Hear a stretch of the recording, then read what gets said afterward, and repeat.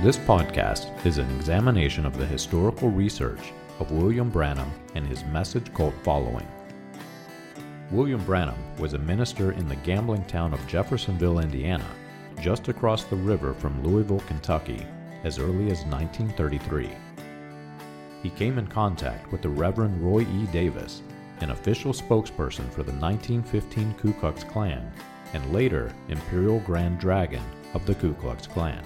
Davis introduced Branham to the Pentecostal faith and the art of faith healing, which would later be introduced into Branham's stage persona as he took his place among the evangelists in the post-World War II healing revival. Branham is credited by some as being a catalyst for the Latter Rain movement and Jim Jones of People's Temple. This podcast is not sympathetic to the views of the Ku Klux Klan that William Branham held, but it is disturbing and warrants research. This podcast is an examination of that research. You can find more about this research and other topics on the website william-branham.org. Join us as we turn back the pages of time and examine the controversial issues of William Branham and his message.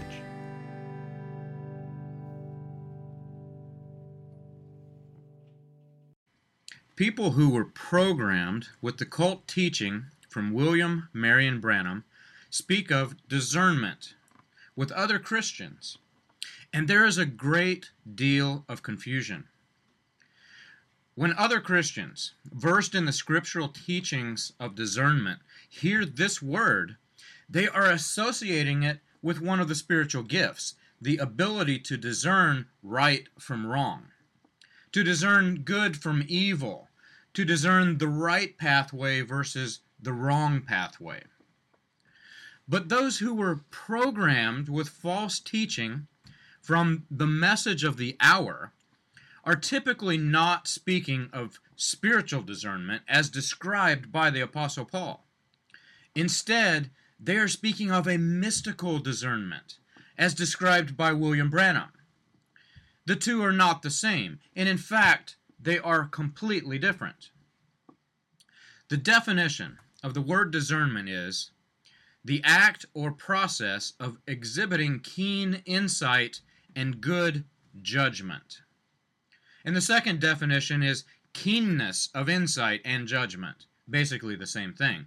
Both definitions are based on judgment, the ability to discern and determine which is right and which is wrong.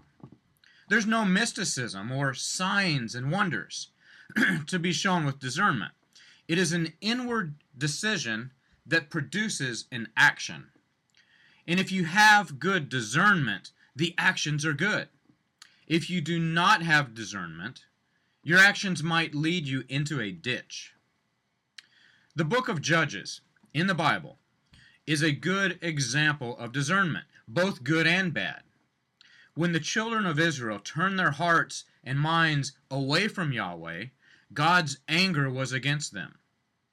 Up until that point, God had been their decision maker, and they really had no need for discernment. Yahweh spoke directly to the people and gave them the decision. They did not even have to think about the choices. But when the children of Israel turned to idolatry, God basically said, okay, if they want to leave me, I'll let them make their own decisions. So in the second chapter of Judges, God raised up men to be their judge and to lead them in the pathways that God wished them to follow. Still yet, Israel did not want to listen to these men used for discernment. Though God appointed men among them to make decisions, Israel as a whole decided to abandon these judges, the ones who could discern for them, and turned back to false gods. Judges 2 says this, "Then the Lord raised up judges who saved them out of the hand of those who plundered them. Yet they did not listen to their judges, for they whored after other gods and bowed down to them. They soon turned aside from the way in which their fathers had walked, who had obeyed the commandments of the Lord, and they did not do so. Whenever the Lord raised up judges for them, the Lord was with the judge, and he saved them from the hand of their enemies all the days of the judge. For the Lord was moved to pity by their groaning because of those afflicted and those who oppressed them. But whenever the judge died, they turned back and were more corrupt than their fathers, going after other gods and serving them and bowing down to them. They did not drop any of their practices or their stubborn ways. It's interesting how this strategy, though rejected, how this must have worked. I don't believe that the men themselves had the gift of discernment, though that is entirely my opinion. In the Old Testament days, before God sent the Holy Spirit to lead us and guide us, God spoke directly to the people using other men as a mouthpiece. I believe that the judges that God raised up were guided directly by God, just as the mouthpieces or the prophets. And they spoke directly to the people, directly by God. It was all part of God's master plan that would one day produce the Savior. But while there were judges in the land, men that God raised up to discern right from wrong, there were also sorcerers. And these men were the polar opposite of the judges. Sorcerers were the men who predicted the future without God speaking. They communicated with the elemental spirits instead of the one true God, and were able to see beyond what the human eye could see. Some were necromancers, communicating with the dead, while others were able to tell of upcoming events, what the Bible calls fortune-telling. And there is a clear distinction between fortune-telling and the word from the Lord. Yahweh is the beginning and the end. And he knows the outcome before the event even happens. He's the eternal God, not limited to our time and space. And he spoke through the prophets for what we would consider foretelling the future. What is interesting is that while the programmed cult follower thinks of a prophet as a fortune teller of the future, that was just one small portion of what came out of his mouth from the Lord. God did not continually speak of upcoming events through his prophets so that he could attract crowds of people. Most of the prophecy given in Scripture was God's voice speaking of the present. And in most cases, the voice said, "You have turned to idolatry. If you do not repent and turn back to me, the one true God, then you will perish." Because of this, most future predictions spoken by the prophets were describing exactly how this perish would take place. And I use the word predictions very loosely here. This was not predictions in any true sense of the word. A prediction would imply that there is a percentage of chance that the event might happen. When William Branham said, "I predict the world will end in 1977, he did not false prophesy. But when he added the words, "by divine inspiration," to that same statement, then his prediction turned into sorcery, and sorcery into false prophecy, because the world did not end in 1977. There was no prediction when God spoke. God already knew the outcome. He was just telling us what would happen. It was not fortune-telling because the one who planned out the entire timeline of the world was simply telling us what he had planned. When Jesus Christ came to earth, he was God's own Son. In fact, in the triune nature of the Godhead, he was God. He said, "I and the Father are one, and I will send you the Helper." Jesus Christ, as God, also knew the plan of salvation along with all of the events, all along the way. In John 5:19, Jesus spoke the words, The Son can do nothing of his own accord, but only what he sees the Father doing. For whatever the Father does, that the Son does likewise. And this verse was twisted out of context by William Branham in order to program the followers that Jesus Christ was just a prophet. Branham claimed that this particular scripture meant that Jesus could not heal anybody until he first saw a vision, or that Christ had to see a vision before he could know any future events. In other words, he's not God. In 1964, Branham says this, "Now watch," he said in St. John 5, "Verily, verily, I say unto you, the Son, that was him, body, can do nothing within myself. Only as what he's seen the Father do. Whatever the Father doeth, he showeth the Son. See, I can do nothing within myself, but as I see the Father do it."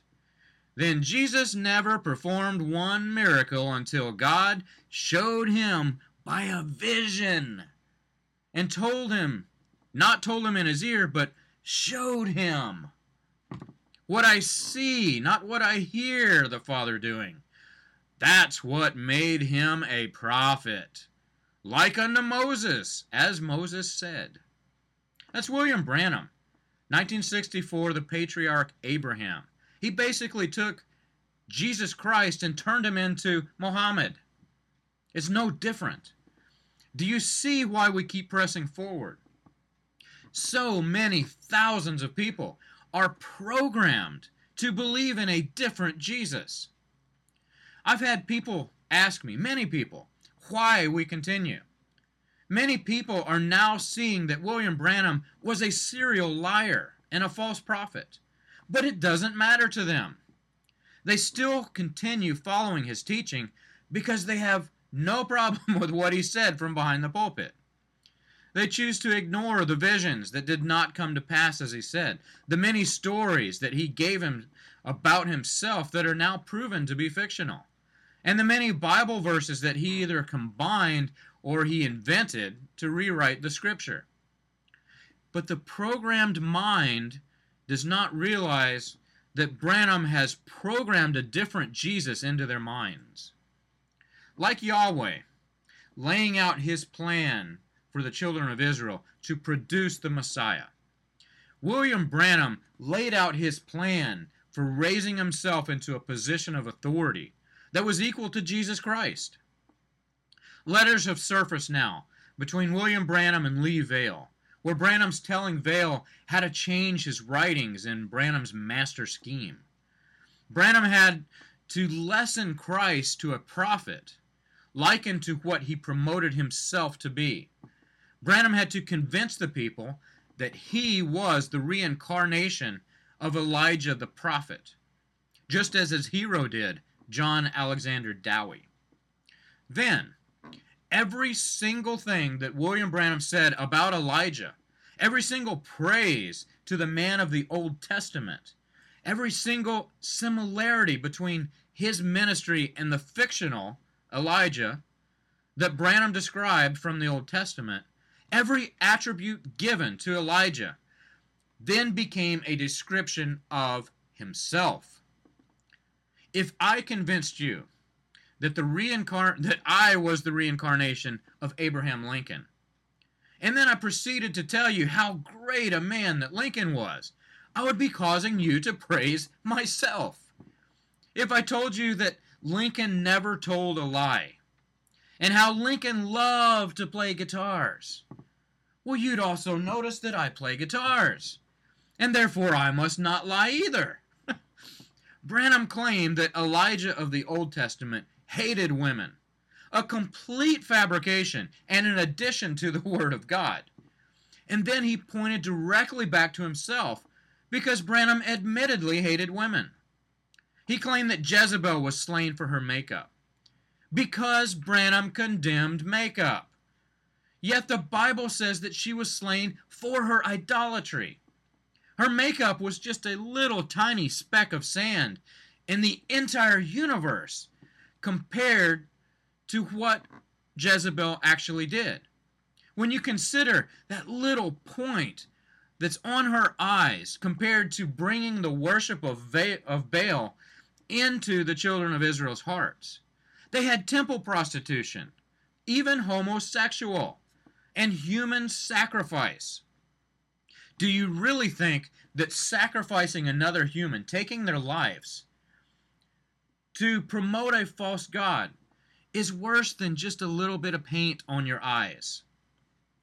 Once establishing himself as a prophet that's equal to Elijah, and then establishing that Elijah was likened or equal to Moses, and then convincing his followers that Jesus Christ was lessened to become equal with Moses. He had to see a vision from the Father. The master plan was in place. At that point in time, Branham could take the scriptures, how the Pharisees accused Jesus, the Son of God, who knew everything. He could take that scripture, how they accused him of being a fortune teller. This way, it completely covered up Branham's twisting of the word discernment, the ability to discern right from wrong, and totally twisted into what cult followers are now programmed to believe, that guessing names and addresses that were written on the backs of prayer cards, handed in to the Branham campaign members for review, and submitted to William Branham for prayer, convincing them that this is discernment. The Bible says to test all things. That is true discernment. 1 John 4, Beloved, do not believe every spirit, but test the spirits to see whether they are from God. For many false prophets have gone out into the world. That's discernment. Hebrews 5, But solid food is for the mature, those who have the powers of discernment, trained by constant practice to distinguish good from evil. Colossians 2, See to it that no man takes you captive by philosophy and empty deceit, according to human tradition, according to the elemental spirits of the world, and not according to Christ. 1 Thessalonians 5, But test everything. Hold fast to what is good.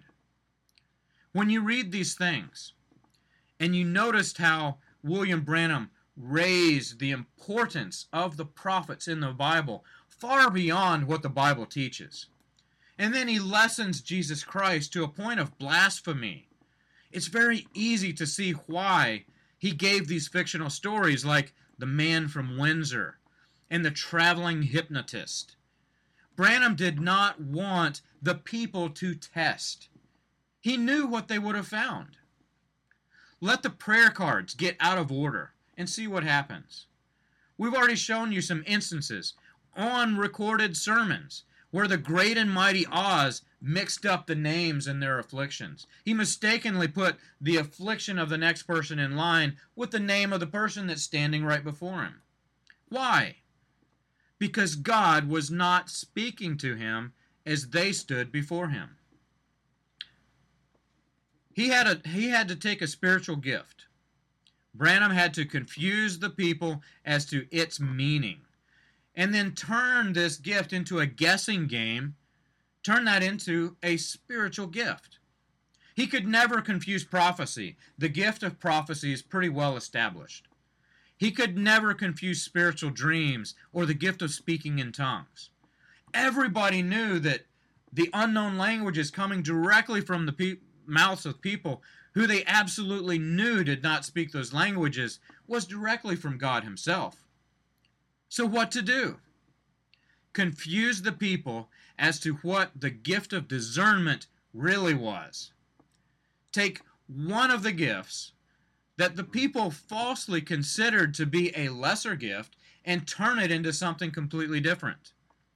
William Branham programmed thousands of people to believe that the gift of discernment was the very same thing as fortune telling. Then he would often quote that scripture describing how the people accused Jesus of fortune telling. And at that point, he was lifting himself up to the same level as Jesus Christ. Regardless of the different Jesus that Branham programmed the people to believe, Jesus Christ is the Son of the living God, the one who sits at the right hand of the Father in heaven, the one who sent his Holy Spirit to lead us and guide us and to help us discern right from wrong. And that discernment gift is raising red flags in people all across the world that have now seen how many lies that this man who claimed to be a Christian told from behind the platform on recorded tape. For many, all it takes is to see one single vision failed, and their gift of discernment reminds them that the Bible does not allow for a single, not one failed prophecy, or that prophet is a false prophet, and we should not listen to him. For others, watching William Branham add to the words of the Bible, like the words, even in you, causes their discernment to sound alarms. But none of these with the gift of discernment see these things and then go around guessing names and addresses that are written on prayer cards, because that is not the gift of discernment. The question for you today is this: do you have the gift of discernment? And if you've been programmed to believe that that voice that's speaking to you from the heavens is not a gift at all?